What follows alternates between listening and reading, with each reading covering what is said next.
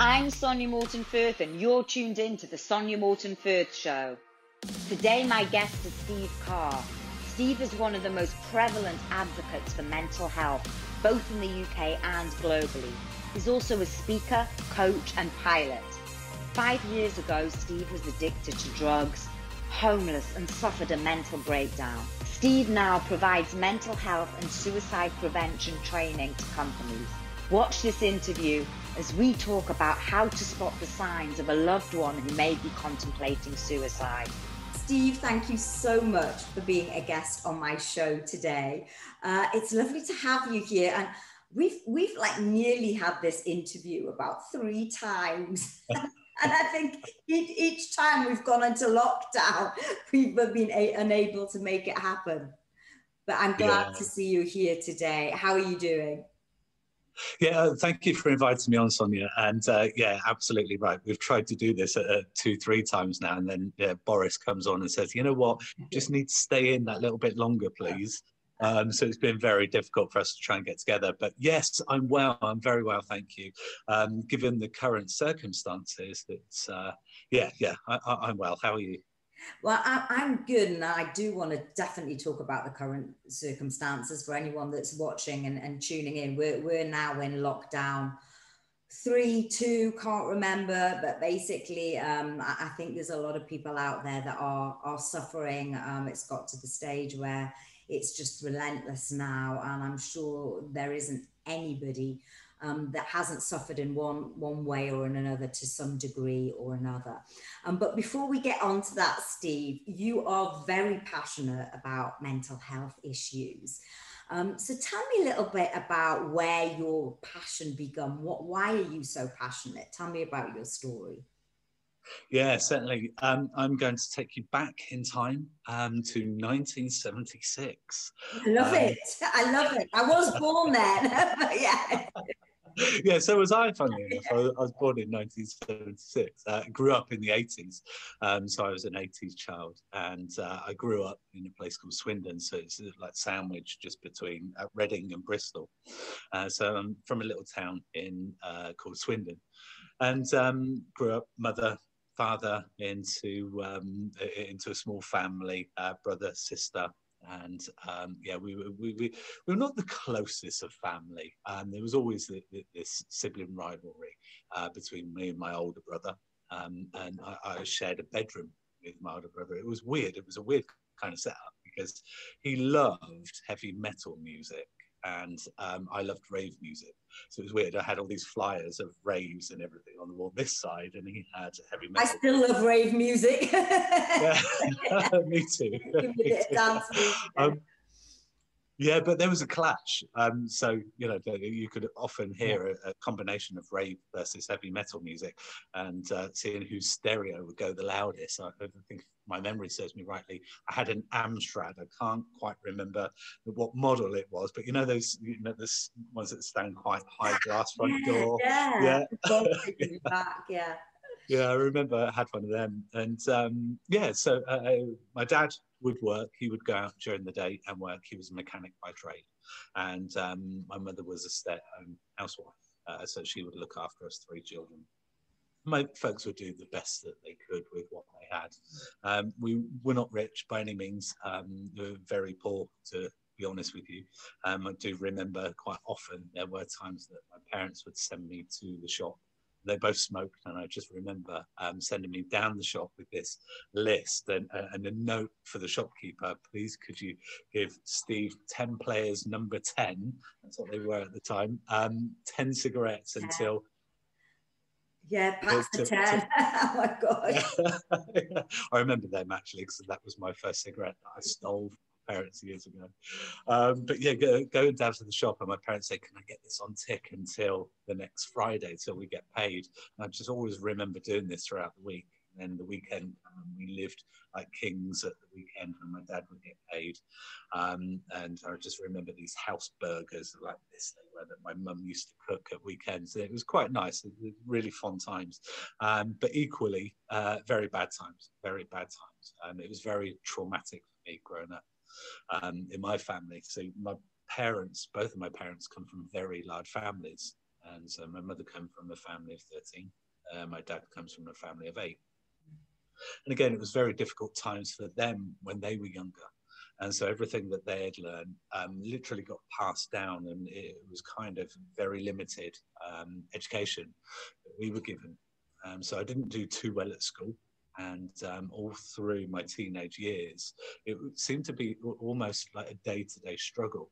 Of things like clothing, food, money was very scarce back then. So it was only my dad that was working. I just remember several times in my youth that we would have a Sunday lunch. We'd have like beef on a Sunday. We'd have like bread and dripping sandwiches throughout the week. So it would, we couldn't actually afford to put anything within the sandwiches like jam or, and dripping, and those were the kind of things that that we would eat. So just remember it being very, very difficult. And by the age of 14, literally all I wanted to do was escape that life. I didn't want to be part of that life. It was very abusive. It was very toxic. There was the physical abuse and there was the psychological abuse, more so towards my elder brother. And it was something that I couldn't really deal with. So every time I would go out, I'd kind of associate with people like me from families like mine was. And by the age of 14, I'd started drinking. So I was drinking the cider and white lightning. I remember drinking cider through a straw because it got you even more drunk. Yeah, absolutely. Yeah. Oh, yeah. We did something similar. It was like pierce the bottom of the can and the bottom of the can in parks. So that was a favourite pastime. But then it progressed because the tolerance level was getting so much that we were just needing more and more and more, and so that progressed onto illegal drugs. So things like marijuana. That was to start with. Then LSD and speed. And this was all by the age of 14. Mm. And just because I was trying to manage the home life, either that or disassociate from it, can't really figure out which one it was. But we were doing this, and I was doing this at school from the age of 14. And I just remember I was 15 at the time, and it was Friday, the 13th of September, 1991. And by this time, my brother was out to work with my dad. So he was a training mechanic. Used to ride a motorbike to work. And I just remember he was coming down to breakfast in the morning, and I was getting ready for school. And he said to me, "Steve, do you want to go and meet me tonight? I'm having a drink with my new girlfriend at a place called Acres Way in Swindon." And I just looked at him. No, what would I want to do that for? Now, again, because of this, we didn't get on so well. Yeah. He said, "Okay, no worries." He just went off to work, and I left for school. And so I went to school, come back that evening, got changed, went out, thought nothing of it. So I came back, and it was still fairly light by the time I came back. So it was around about 8 o'clock in September. And I just remember walking into my house. My dad is pacing up and down. Now, my dad isn't a pacer. He normally sat at home watching blockbusters or something when he finishes work. But that night was very different. The atmosphere was very tense. Something was wrong, but we didn't know what. So when I walked in, I could see that he was walking up and down. And I said, "Dad, what's going on?" And he said, "There's been an accident." He said, "There's been an accident where your brother's gone to." And I don't know. I haven't heard from him. He should be home soon. So we'll hang on and wait and see. So 9 o'clock come round, and we still hadn't heard from my brother. So my dad went down to the scene, and when he arrived back, he said, "I don't know what's going on, but there's ambulances, police cars, there's the fire brigade, and there's the air ambulance there." So we knew it was something big. The road had been shut off both ends. We heard on the radio that there'd been a car crash, and a couple more hours go past. And we're coming towards 11 o'clock now. And we're all worried. My brother should have been home an hour ago. And so just gone 11 o'clock, there was a knock at the door. And I vaguely remember that 2 police officers stood at the front door. My dad opened the door. And we were all in the living room. We could see through to the front door. And the police officer there said, Mr. and Mrs. Carr. And we knew something then that something there was wrong. And they said, I'm afraid we have some bad news. Your son, Paul, he was killed in a car accident this evening. What had happened was, as I said, my brother was at this place called Acres Way in Swindon, meeting his new girlfriend. And there was a bunch of other kids there as well that kind of like hung around there, the youngest being 7 and the eldest was 18. And this particular evening, a couple of guys had finished work and said, should we go for a drink? And they went to the pub for a drink and said, should we drive home? And so they both got into their cars and drove home. They were racing along this very long stretch of road, which is where my brother and his friends were. And it was coming up to an industrial estate where the children were sat. And there was a turn in opposite where the children were sat. And a car comes pulling out of the industrial estate. And the 2 cars that were racing didn't quite see this car that was coming out of the industrial estate. So until it was too late, so this car pulls out, cars are racing, one in front brakes, the one behind didn't see it and crashed into the back and across the road, rolled over the bench, killed all 5 children. Oh my God, all 5 children. So I mean, that must have been, well, incredibly traumatic for you and your parents at the time. And you know, we are talking quite a long time ago. Mm. How did that then have repercussions on your life following that?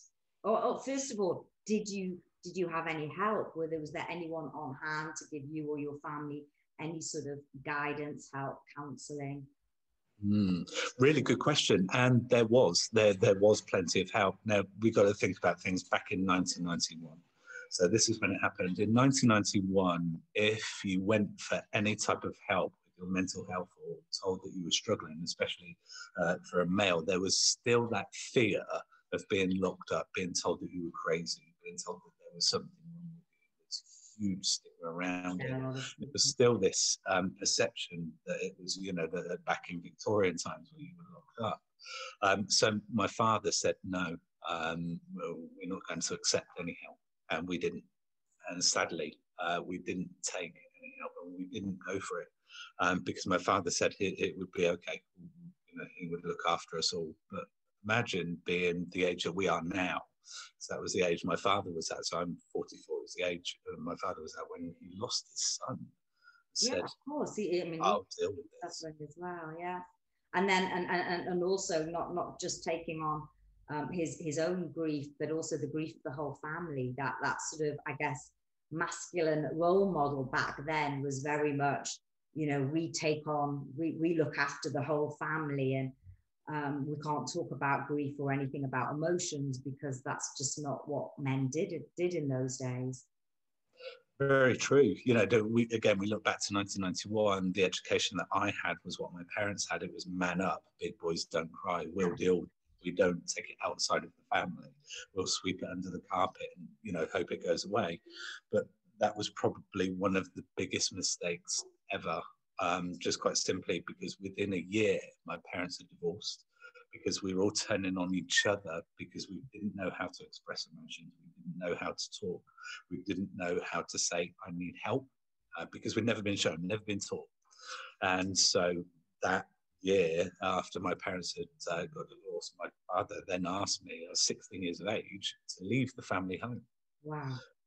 Because I was going through my own grieving, which meant I was going out, drinking more, taking more drugs. But sadly, I was coming home and it was, you know, we were all over the place, but didn't know how to reach out for help. So this was my coping mechanism. And could you turn to your mum at that time? I know you said your parents were divorced. Did you have any family members that could look after you? No, sadly not. And at 16, when my mum moved away, I haven't seen her since I was 16. She moved away and she created a new life for herself. So I couldn't reach out to my mum because she was going through her own grieving and also didn't want to reach out for help. So I believe she went down the same road, which was, you know, just mask the issue with something that will relieve the pain temporarily. Wow, that's awful. So, I mean, this awful traumatic event basically split up your whole family. So coming a little bit more to sort of where we are now, or maybe over the last sort of decade, how did that affect you? Because I mean, you know, you had that incident as a child. Now I know a little bit about post-traumatic stress, and I don't know if you were later on in life diagnosed, but that would have come up again, I presume, in later on in life. How did that sort of manifest itself?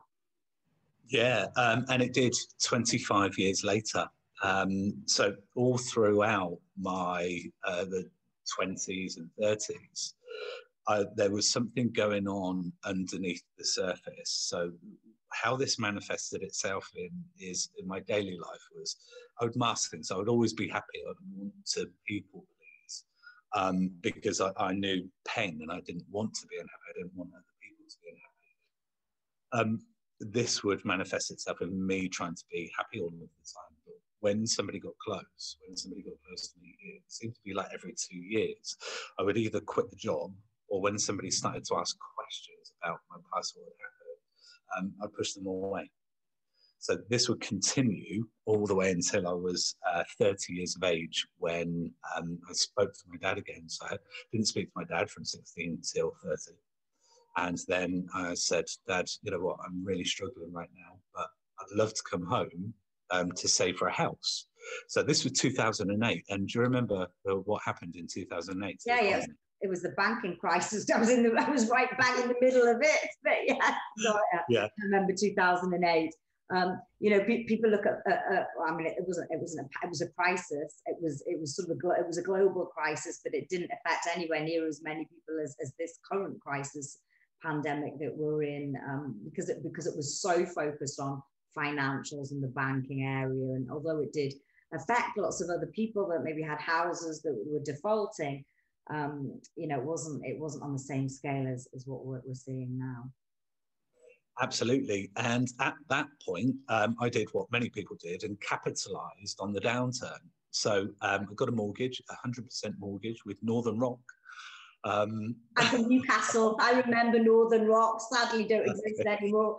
But yes, my first building society when I was little was Northern Rock. Yeah. And so got 100% mortgage free then. I was working as a successful business development manager for Unilever at the time. Life was good. I had a great partner, had a little bit of money in the bank. I say a little bit. I put everything to get my house on my credit card. So it's kind of maxed out. But you know what? Life was good. Had a company car, great partner, you know, money in the bank.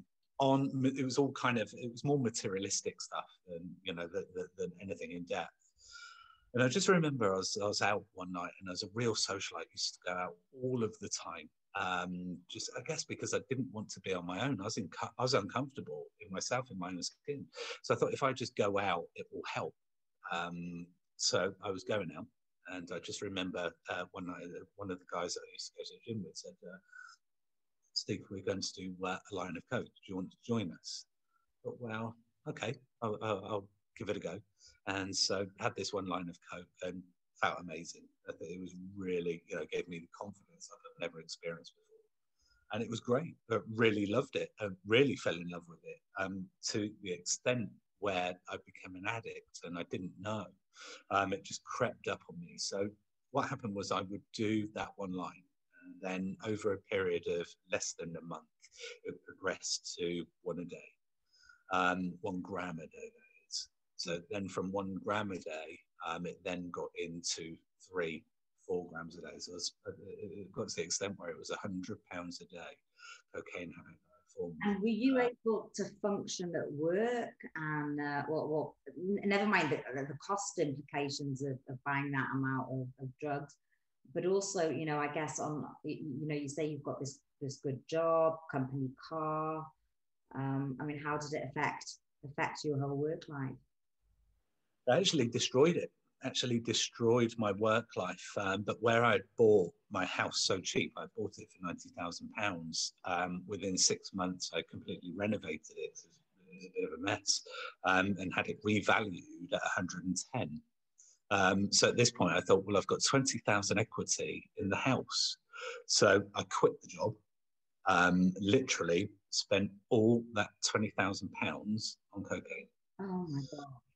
Stopped paying the mortgage, stopped going to work, and it was very short-lived, that period. So everything that I had in the house, I sold. So I literally it was a real lad's pad. Had everything brand new in there. Had stereo throughout the house, in the ceilings, remote control infrared, remote control lighting, and blinds. It was a beautiful house, but a whole lot went until I was sleeping in my own house with a repossession notice in the window, just sleeping in a sleeping bag. I had nothing. From that point, sorry, of where you took your first line of cocaine to where you were there in your house with the repossession sign, how long are we talking in terms of the time that? It was a year. A year. So it was a year between me having the house and losing the house. Okay, so what happened when you lost the house? Where did you live after that? That's when I become homeless. Not homeless in the sense of sofa surfing, homeless in the sense of living on the streets. So I was on the streets for a short period in Swindon because I didn't want anybody to know what was going on. So what I ended up doing was push everyone away, pushed all of my friends away, pushed all of my family away. I didn't want anybody to know my dirty little secret, what was going on for me. I knew if I had said it, it would become real. So I never wanted it to be real. But even so, at this point, when I got to my lowest point, where I'd lost everything, where I became homeless, living on the streets, it still wasn't enough. A friend of mine seen me, and a friend of mine came and spoke to me on the street. He said, "Steve, what the hell has happened?" He said, "I knew you when you were doing really well. You were social, everything was new for you." I said, "Yeah, it was materialistic." I still didn't tell him what had gone on. But he helped me out for a short period, let me stay with him, let me stay with his family until I was back on my feet again. Now, I couldn't afford to do drugs at this point, but he helped me find another job. And so I lied my way into several jobs. I lied my way to get back into work. Because I'd been sacked from most of the jobs that I'd been in because of time off, because of not being able to perform at work. So they thought it was performance related. It was always an issue. There was always a drama, always something going on. And this would continue until 2015. And in 2015, when I was 40 years of age, I had a breakdown at work. And so I was at work, and everything just got too much, and I literally just broke down in tears. And I knew that there was something wrong. So where you were in it, so in this current job, you're back on your feet, you're in the current job, and you had a breakdown, essentially, everything that had gone on in the past. What did you do at that moment? What did the people at work say? Were you given any help or time off or assistance? Yeah, again, this was just 5 years ago, and it was a very, very large global organization, very well known, and they had no EAP, no mental health first aiders, no occupational health, no allies, nobody there for me to speak to that I could say, well, it was a mental health issue. But still, I wasn't ready to accept that it was. So you not being ready. You weren't even able to verbalize and say, look, guys, I need help. This is an issue. This is something that's affected me for years. I don't know what to do about it. And you couldn't say those words. No, I couldn't say those words because, again, I was educated that speaking those words and saying that I needed help and support was a weakness. And did you know it deep down? Did you have the realization? Because people say, it's the realization. Did you have that realization? Oh yes, absolutely. And it came like coming like thunder. It was. I just remember this period when I'd had the breakdown. I was off with work-related stress for a month, and over that period, I thought I really need to kind of figure out what's going on here, but I still wasn't ready to accept that I needed help. I was in a very bad way. So I went back to work, And that month, I was placed or invited in for a meeting with the organisation. They placed me on a performance improvement plan. Do you know what they are? Are you aware of? Yes. Sorry, just that whole corporate life, it just makes me a bit shuddery. But yeah, I remember the old PMPs. Yeah, well, I was, I had to do them, and I was also a manager of staff, so I had to give it to my staff as well. So yeah, I remember PMPs. Yeah, it was awful. So I was placed on a performance improvement plan. And the sad thing about it is I knew I could do my job. They knew that I could do the job because they wouldn't have employed me if I couldn't. But what I couldn't tell them is it wasn't performance related. It was my mental health. My mental health was in deterioration. So at this point, it was spiraling out of control. And there was lots of other things going on. There was lots, there's biological, psychological, lots of different things going on for me in past history. All of these things coming together to just form one mass explosion. And that's what happened. When I got back, they then said within a month, your performance has declined to the extent where we're afraid we've got to let you go. So they actually fired me and said, you know what, you're not performing. So they'd fired me, and that was kind of the straw that broke the camel's back. And I just remember going home at that point, no friends, no family, nothing really going on. And I thought, you know what, I can't deal with this pain any longer. I don't want to deal with this pain. I don't want to deal with what life has given me. You know what, I'm going to end my life by suicide. And it was that night that I went home and just bought an obscene amount of drink and drugs, and attempted to drink all of it, take all of it in one go. I came through that. In fact, I came through it a couple of times. And I tried one more time in that month.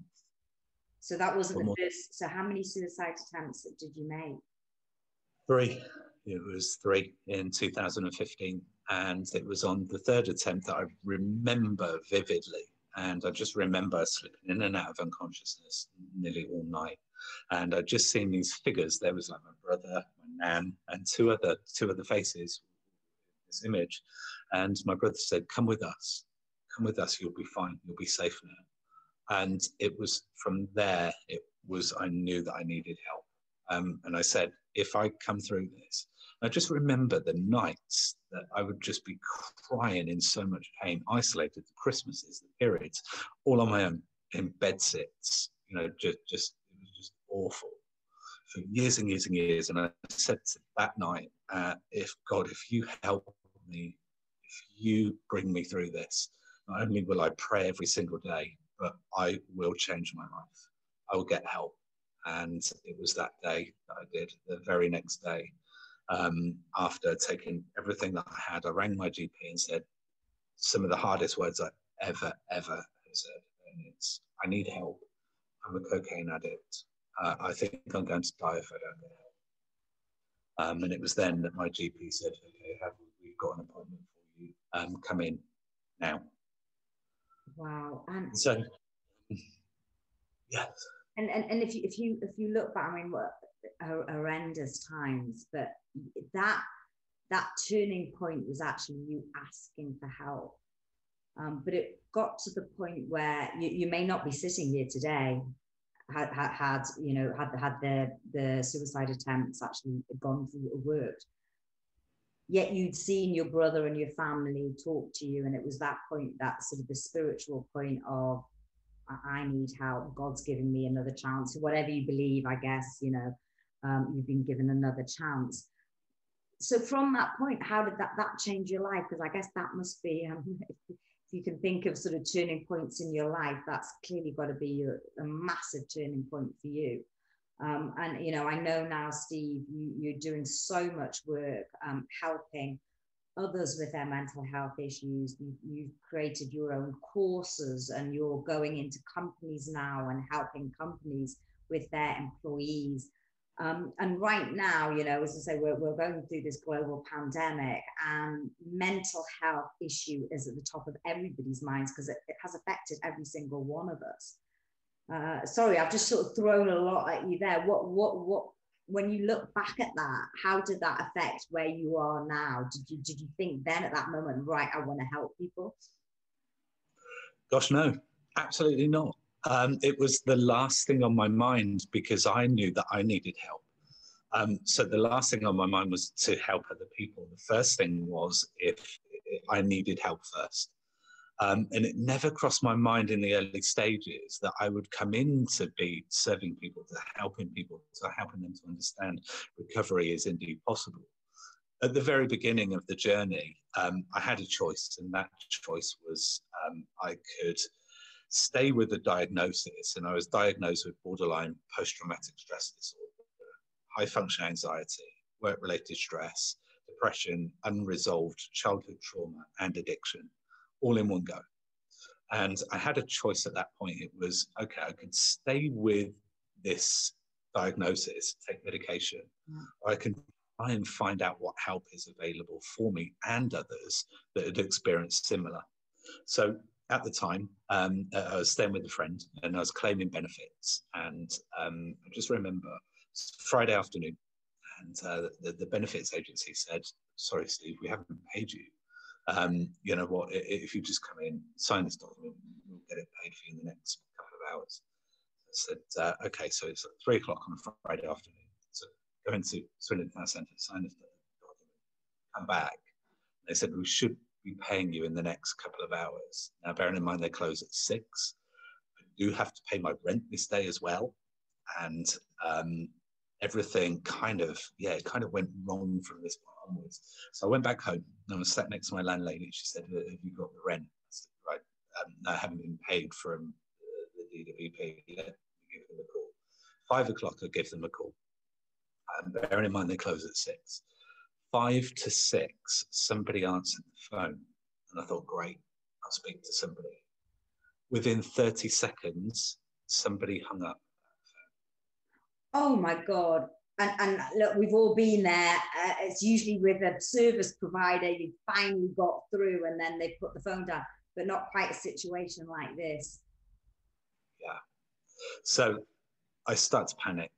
And luckily she sat next to me when it happened. And I said, I can't afford to pay you. She was far from empathetic and said, well, you can't really afford to stay. She didn't even let you stay, because she could see, presumably, I mean, that you were trying and that the money was going to go through. It was just a matter of a day or two. Yeah. My thoughts too. And she didn't, however, show any sort of kindness or sympathy, just to say, okay, I'll give you some grace of a week or a couple of days. No, because sadly, the DWP, this wasn't their first time that they'd done that. It was probably the 4th time. So by now, she's really annoyed that this seems to be an ongoing thing. So I felt the frustration. But she said at this point, you just can't live here. You're going to have to find somewhere else. So it's this point, I've just been diagnosed. And I've got this diagnosis, and I then had a choice. It was, right, okay, well, I've got a little bit of money left, not enough to pay my rent. I had £100 left. I thought, if I give this to her, it might have been able to smooth things over, but then we'll still be in the same situation going forwards. I know, I'm going to pack my bag, and this was the end of January 2016. And I thought, I'm going to go and get help. And I'm going to walk the entire length of Britain in recovery, finding help for me and others, raising awareness of both mental health and homelessness whilst in recovery, telling my story to literally everyone, any newspaper, BBC television, ITV News, everyone I told my story to, over a period of 3 months. So I packed everything in a bag and my tent, got down to Land's End and walked the entire length of Britain in recovery. And, wow, I mean, that must have, well, it's a challenge anyway, the fact that you don't have any money. I mean, did people help you on the way? And who heard your story? And how did that help you? It was really good because it acted as a process for me of processing out some of the trauma, because I was telling my story. And by telling our story and feeling valued, feeling heard, feeling accepted, it started to change perceptions for me of me being useless, worthless, into actually, this person does matter. There's Steve inside of everything that's gone on, this exterior that's been built up by my parents, by education, by everything in the past, isn't who I am. So I'm just peeling back the layers. And who's Steve underneath all of this? And people were starting to listen. People said, oh gosh, all of that you've gone through, and you're still doing this for other people, giving back. And then it was, my realization was, I am actually starting to heal through giving back. And what I would do of an evening is, because I was on such a small budget, of every evening I would go and find a soup kitchen that was serving the homeless, and I would serve at the soup kitchens before asking if they had any spare food. So this really did help, and I created what is now my business on a mobile phone whilst walking Britain in recovery. Well, I mean, just, you know, if anyone is listening out there and, you know, you went through a hell of a trauma, and that went right back, obviously, to your brother dying and everything that you went through as a family. And then, you know, for me, you know, the drugs, etc., that's almost symptoms of what you, because of the trauma that you were feeling. It's never about the drugs itself or the alcohol. It's about why you're taking those to that extreme in the first place. And then the doctor wants to put you on meds, which I think a lot of doctors, that's their first instinct, you know, get them on an antidepressant. Yet you were able to bring yourself out without going onto any medication. I mean, if there are people watching this and going through anxiety, depression, and to be honest, and we'll talk about that just afterwards, even thinking about taking their own life, because let's face it, suicide rates are up, and they have been up over this pandemic. We're all in social isolation. That's not normal by any stretch of the imagination. People have lost jobs. They're under financial stress. There's all sorts of different triggers for depression, anxiety.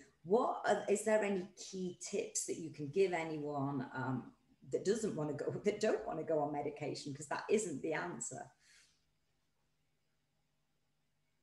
Absolutely. And you're right, I chose not to take the medicated route, and that was a choice. I was offered medication to sleep, and I declined, just quite simply because I didn't want to put anything more into my body that I didn't know about than what I already had. It was far too intoxicated previously for me to take anything more on that I wasn't aware of. So I declined, and I took the holistic approach to cure. Part of that cure was getting out and exercising every single day. I never stopped, even though when I was in some of my worst places, I never stopped exercising. And it's something that I do religiously every day now that keeps me well. And I haven't been unwell for 5 years. So getting out, connecting with people, getting fresh air every single day. And then looking at the things that we can control. So some of the things that we can do for ourselves. So it's like, we could plan a holiday. We could plan a holiday for the end of this and look forward to something. We could speak to family. We could speak to friends. We could speak to loved ones. We've got so many different ways that we're able to communicate now, but just differently. So whilst we might not be able to go and see somebody face to face, we can still connect with those people over a Zoom, if the connection's okay. But there are many great ways that we can connect. So, you know, think about what keeps you well on a daily basis. So it could be, you could listen to music, you could watch something funny, you could plan for something at the end of every single day, a treat. I'll share with you what I do. So every 3 days, I will plan to have a nice, really hot bubble bath. Now, I do have showers in between those days, you know, but I plan for a nice hot bubble bath at the end of the evening, just because it gets me through the day. And I say, you know what, I'm going to unwind tonight, switch off social media. That's another one. Control the amount of news that you're seeing, and think about this as well. If your sleep is disturbed, where is your mobile phone? So that blue light from the screen is going to impact your sleeping patterns. So something that I've done recently, and I say recently, I've done it for about 3 months now, is I don't have my mobile or any electronic device in my bedroom. Apart from last night, where I only got a couple of hours sleep because I've just been working lots. But prior to this, so good for sleep, not having that electronic device. And do you not find, because I'm terrible, I do have my mobile phone next to my bed, and the reason I justify it is because it's my alarm clock, And I also listen to meditation music and guided meditation before I fall asleep, which unfortunately is all on my phone. So I tend to fall asleep with it sort of playing. But then I can wake up in the middle of the night and then not be able to get back to sleep. But it's usually not, it's just sleeping patterns. But yeah, if there's any solutions around that. Yeah, I used to do something similar, and sadly now with age, I have to go to the bathroom at about 4 o'clock every morning. It just happens. But what I tend to do, or what I used to do at that time in the morning, was look at my phone and go, you know what, I'll just have a quick look. Oh no, Facebook has sucked me in. Next thing you know, it's 6:30 in the morning. You go, oh no, I've got to get up now. So I stopped doing it, just simply stopped doing it, and changed the form of meditation that I was doing into reading a book. And so just reading something before I go to bed, but not having too much stimulus around you or in the room before you go to, at least an hour before you go to sleep. Yeah, I'll try that, Steve. And we've touched on meditation. Has meditation played a big part in sort of your recovery? Yeah, it has. In fact, I chose to look at many different holistic approaches to cure. So the very first one was counselling, which most of us are offered. But what I need to stipulate with counselling is will only allow that person to talk. There isn't any way of going into processing out any underlying issues. So it's good as a talk-in therapy. So counselling is great, but I looked at things like DBT, hypnotherapy, timeline therapy, NLP. I use different events, different self-help books, different personal development books that I could to help me to understand, to go back to basics, to process this out. A big one for me as well was coaching. So I started coaching with somebody, and we were going back, not too much into the past, but they were helping me move forwards. So this with trauma therapy, coupled with trauma therapy. So any psychological help, coaching really helped to move forwards. So the psychological would go back into past events, and the coaching would help me to move forwards. And with this, when I was going through the holistic approaches, I thought, well, with the experience that I now have, I'll go into work for somewhere like the NHS, because at this point I was ready to start helping other people. So I had a 3-year break, had a 3 years out of work. And in that 3 years, I was literally doing therapy every single day. You think about everything that had gone in my childhood, all the way up until 39, it all had to be processed out. And sadly, it's not an easy process, because as we know with well-being, the person's being is multidimensional. And that means we're going to need to look at different elements: financial well-being, spiritual well-being, all your beliefs. How are you as a person? Every aspect of you will need looking at to bring back into balance. So went into work in the NHS as an individual placements manager. And this was leading a team of employment specialists, helping people that had experienced poor mental health or mental illness back into work. And what I was finding is the people that are going back into the workplace were largely ignored if an issue started to arise. So if a mental health issue started to arise in the workplace, that was ignored, and then they were told that they had to leave or sacked or whatever. And I thought, I recognize these patterns, and the people were coming back into our services. So I thought, I can do more at this point. And so I went on mental health first aid course, suicide first aid course, and then I became a tutor in both of those courses. So at that point, I thought, well, you know what? I'm going now to leave the NHS and create my business, put literally my whole concentration into my business. And this, again, it was about 3 years ago that it happened, but only launched really within the last year and a half. And how was that? In that last year. Yeah, I was going to say, because it's been a pivotal year and a half, right? It must have affected the business. And yeah, tell me, how did the whole pandemic affect it? beginning, I was doing a lot of face-to-face training. So I was going into organizations, we were doing face-to-face training, but mental health at this point still it wasn't at the forefront of organizations' mind. It wasn't at the forefront. It wasn't a strategic priority. It wasn't a must-have. It was a nice-to-have.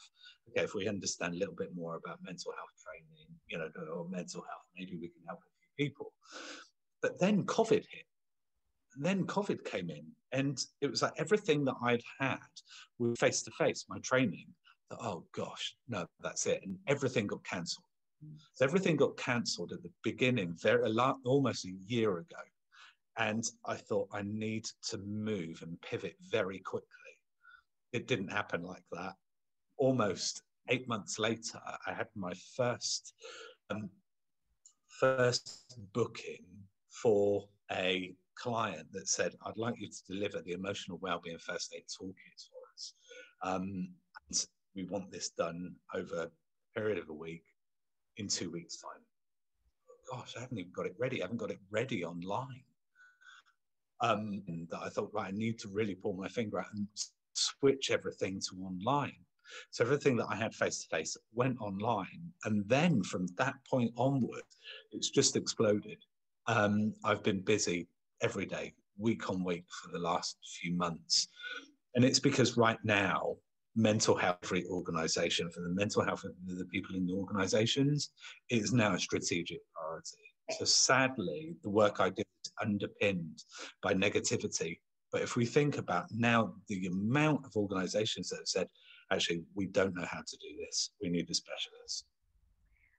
Coming down to the mental health and taking it to sort of the extreme level, I mean, the suicide rates we know are up, and we still don't know, unless you know statistics of the full effect of this, because we're just going through it now. But certainly, I've heard that stats are up. Certainly, the first 6 months were, and I think that they are increasing. What should somebody do? Firstly, if they're having suicidal thoughts, or if they know somebody that they suspect may be thinking about taking their own life? Is to approach them and to ask them. So I'll give you some stats around suicide. So sadly, we don't actually know how many yet, because it's such a long process for the coroner to give the verdict that it was a suicide. So it can be anything up to 6 months. We're only just literally going to see what those statistics are coming through now. We know that there has been an increase. We know that more people have struggled. More people now have social media, and they're able to say it. And there's small signs. In fact, nearly every suicide, almost everyone that ends their life by suicide gives signs consciously or unconsciously. So it's really important that we have to spot those signs and respond. So it could be. It could be something like, we go on a Zoom call with a friend and they're looking disheveled. They're looking really unkept. There's beer cans, there's drink in the background. They're sleeping on the sofa. They're always in their pajamas. They're not their normal self. Or they could be saying things like, it could be, soon all my problems will be over. Nobody will worry about me soon. Or we need to look on social media as well. So let's think about what we've got in front of us. We've got Facebook. Is your friends starting to put out more, or somebody you know, are they starting to put out more posts that are negative? So we need to have a look at those small telltale signs as well. And what we see in that person, are they normally really well kept? Are they becoming socially isolated? Are they doing things that they wouldn't normally do? Are they drinking more? All these things are small warning signs. And it could be that that person is struggling. Another really big one right now is people not using the camera on Zoom. So they don't want to be seen. Mm-hmm. They'll make an excuse, and lots of workplaces are saying this as well. And a lot of their people don't jump onto Zooms anymore. Now, many people that are in the workplace have just been forced into known. So they've just been told they've got to work from home, next to no internet connection, working from a table in the kitchen, and all these unknowns to them. And if we think about, those people in high-rise flats, those people with children, animals, that have just been told, right, you've now got to work from home. The suffering that they're going through. And if we've never been taught how to talk about our mental health or express how we're feeling. And this is happening within organizations. There's not the circumstances, or there's not the appropriate time if none of the managers have been taught about this, for an employee to say, well, actually, I've really been struggling. So organizations now are being proactive in their approach and saying, we're going to have training around this. The managers will be trained in it. 1 in 20 people at any one time in the United Kingdom can be having thoughts of suicide. 1 in 20. Wow. Steve, listen, I mean, this is such, I mean, it's such a big topic, and I think it's one that the government really needs to address. I mean, don't get me started on my views of what's going on, but I think this is going to have so much more impact on people's mental health than their actual physical health, because unfortunately, this could go on much longer than the lockdown being over. We talked about post-traumatic stress. Now that happens after the event. Just quickly, finally, on that topic, what are your views about this in terms of post-traumatic stress? Say after we come out of this, after lockdown's finished, do you think people are still going to suffer? Oh gosh, yeah, absolutely. Sorry to be the bearer of bad news, but if we think about what this actually is, it's a global traumatic crisis. And in a crisis, one of two things will happen. That person will be instantly affected by what's going on now. Or it could be, if we take my example of, years ago, I experienced a sudden traumatic loss. We think about all those people that are currently experiencing the same, sudden traumatic loss. They've had a family member go into hospital. They've not been able to see them. And the next thing, they've just been told that they're no longer here. Imagine the impact of that on people not being able to see a doctor, a professional, or somebody that could help them with their mental health. The Centre of Mental Health actually estimate that an extra 10 million people after this pandemic has eased off will need support for their mental health. So those numbers are absolutely astronomical. So with post-traumatic stress disorder, like you say, it can be triggered years later. So whilst it might not affect somebody right now, this might happen again in the future, and this when panic sets in, and that's when that post-traumatic stress could make itself known. And we've talked about sort of spotting the signs of people that have got suicidal thoughts and suffering anxiety and depression. How can people reach out? What if people are watching this and they want to talk to you, or what organizations are there that you would sort of advise them reaching out to? Yeah, absolutely. And it's very good. There are so many currently right now, really good organizations for people that want to access them in different ways. So we've got Samaritans on 116123, which is a confidential service that anybody can call. Also, we've got a text-based service called Shout on 85258. So if you text 85258, and there's a trained professional, doctor, nurse practitioner, psychotherapist at the end of this line, willing to talk to you straight away. Also, we've got the Staying Alive app. This is a fantastic app. So if anybody is thinking about ending their life by suicide, if they don't want to reach out, don't want to talk to anyone, it's a fantastic app to be able to use to give you a suicide prevention plan and things to be able to help you if you're having thoughts of suicide. Remember, you have to remember this as well, that thoughts of suicide are not actions. So we need to find out, is that person having thoughts of suicide? And we can say from there, we can have a conversation with them. For most people, it's a scary thought. And if we say to a person, the myth is, if we say to a person, are you thinking of suicide? We would encourage them to do it. But I'm going to give you a quick example of how this doesn't work. Okay, Sonia, would you feel comfortable giving me at least half of your salary for the next 6 months? No. There you go. That's how that works. And that's the closest that I could get to saying to somebody, are you thinking about suicide? We wouldn't encourage them to do it. That's the closest analogy that I could find. Yeah.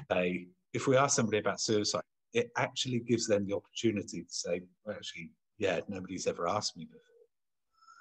This is something that I teach, something within the classes, something within the training, and you can reach out to me for training, and it's corporate training that I do. So I've worked with some huge organizations.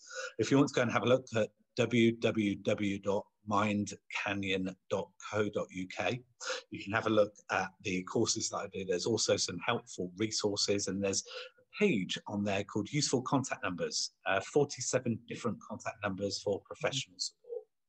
I'm just going to leave you with one final resource, if possible, and that is And we'll put all this, we'll put this in the show notes. We'll put the links in the show notes as well. Fabulous. Okay, Hub of Hope. The Hub of Hope is a database for any mental health organisation all over England. So you just download it from Google Play or the App Store, type in your postcode, and it will bring up any mental health service with a 25-mile radius of where you type your postcode into. So national database of any help that is available within your geographical location. Steve, that's all great. And as I say, we'll put the links in. So if anybody wants to find out more about Steve and get access to those numbers, they'll all be in the show notes. Steve, we've reached my final question. And that is, if you were to write a message in a bottle for future generations to find, what would that message be? Would be reach out for help isn't a weakness, it's a strength. And if you can't offer anybody anything else, offer them hope. Steve, I love that. Thank you so much. You're doing such an amazing job, so relevant right now. Thank you from the bottom of my heart, and wishing you lots of love and all the success in the future. Hope you enjoyed the show. Remember, there's a new interview out every Monday, so hit subscribe and like, and you'll get it straight into your inbox.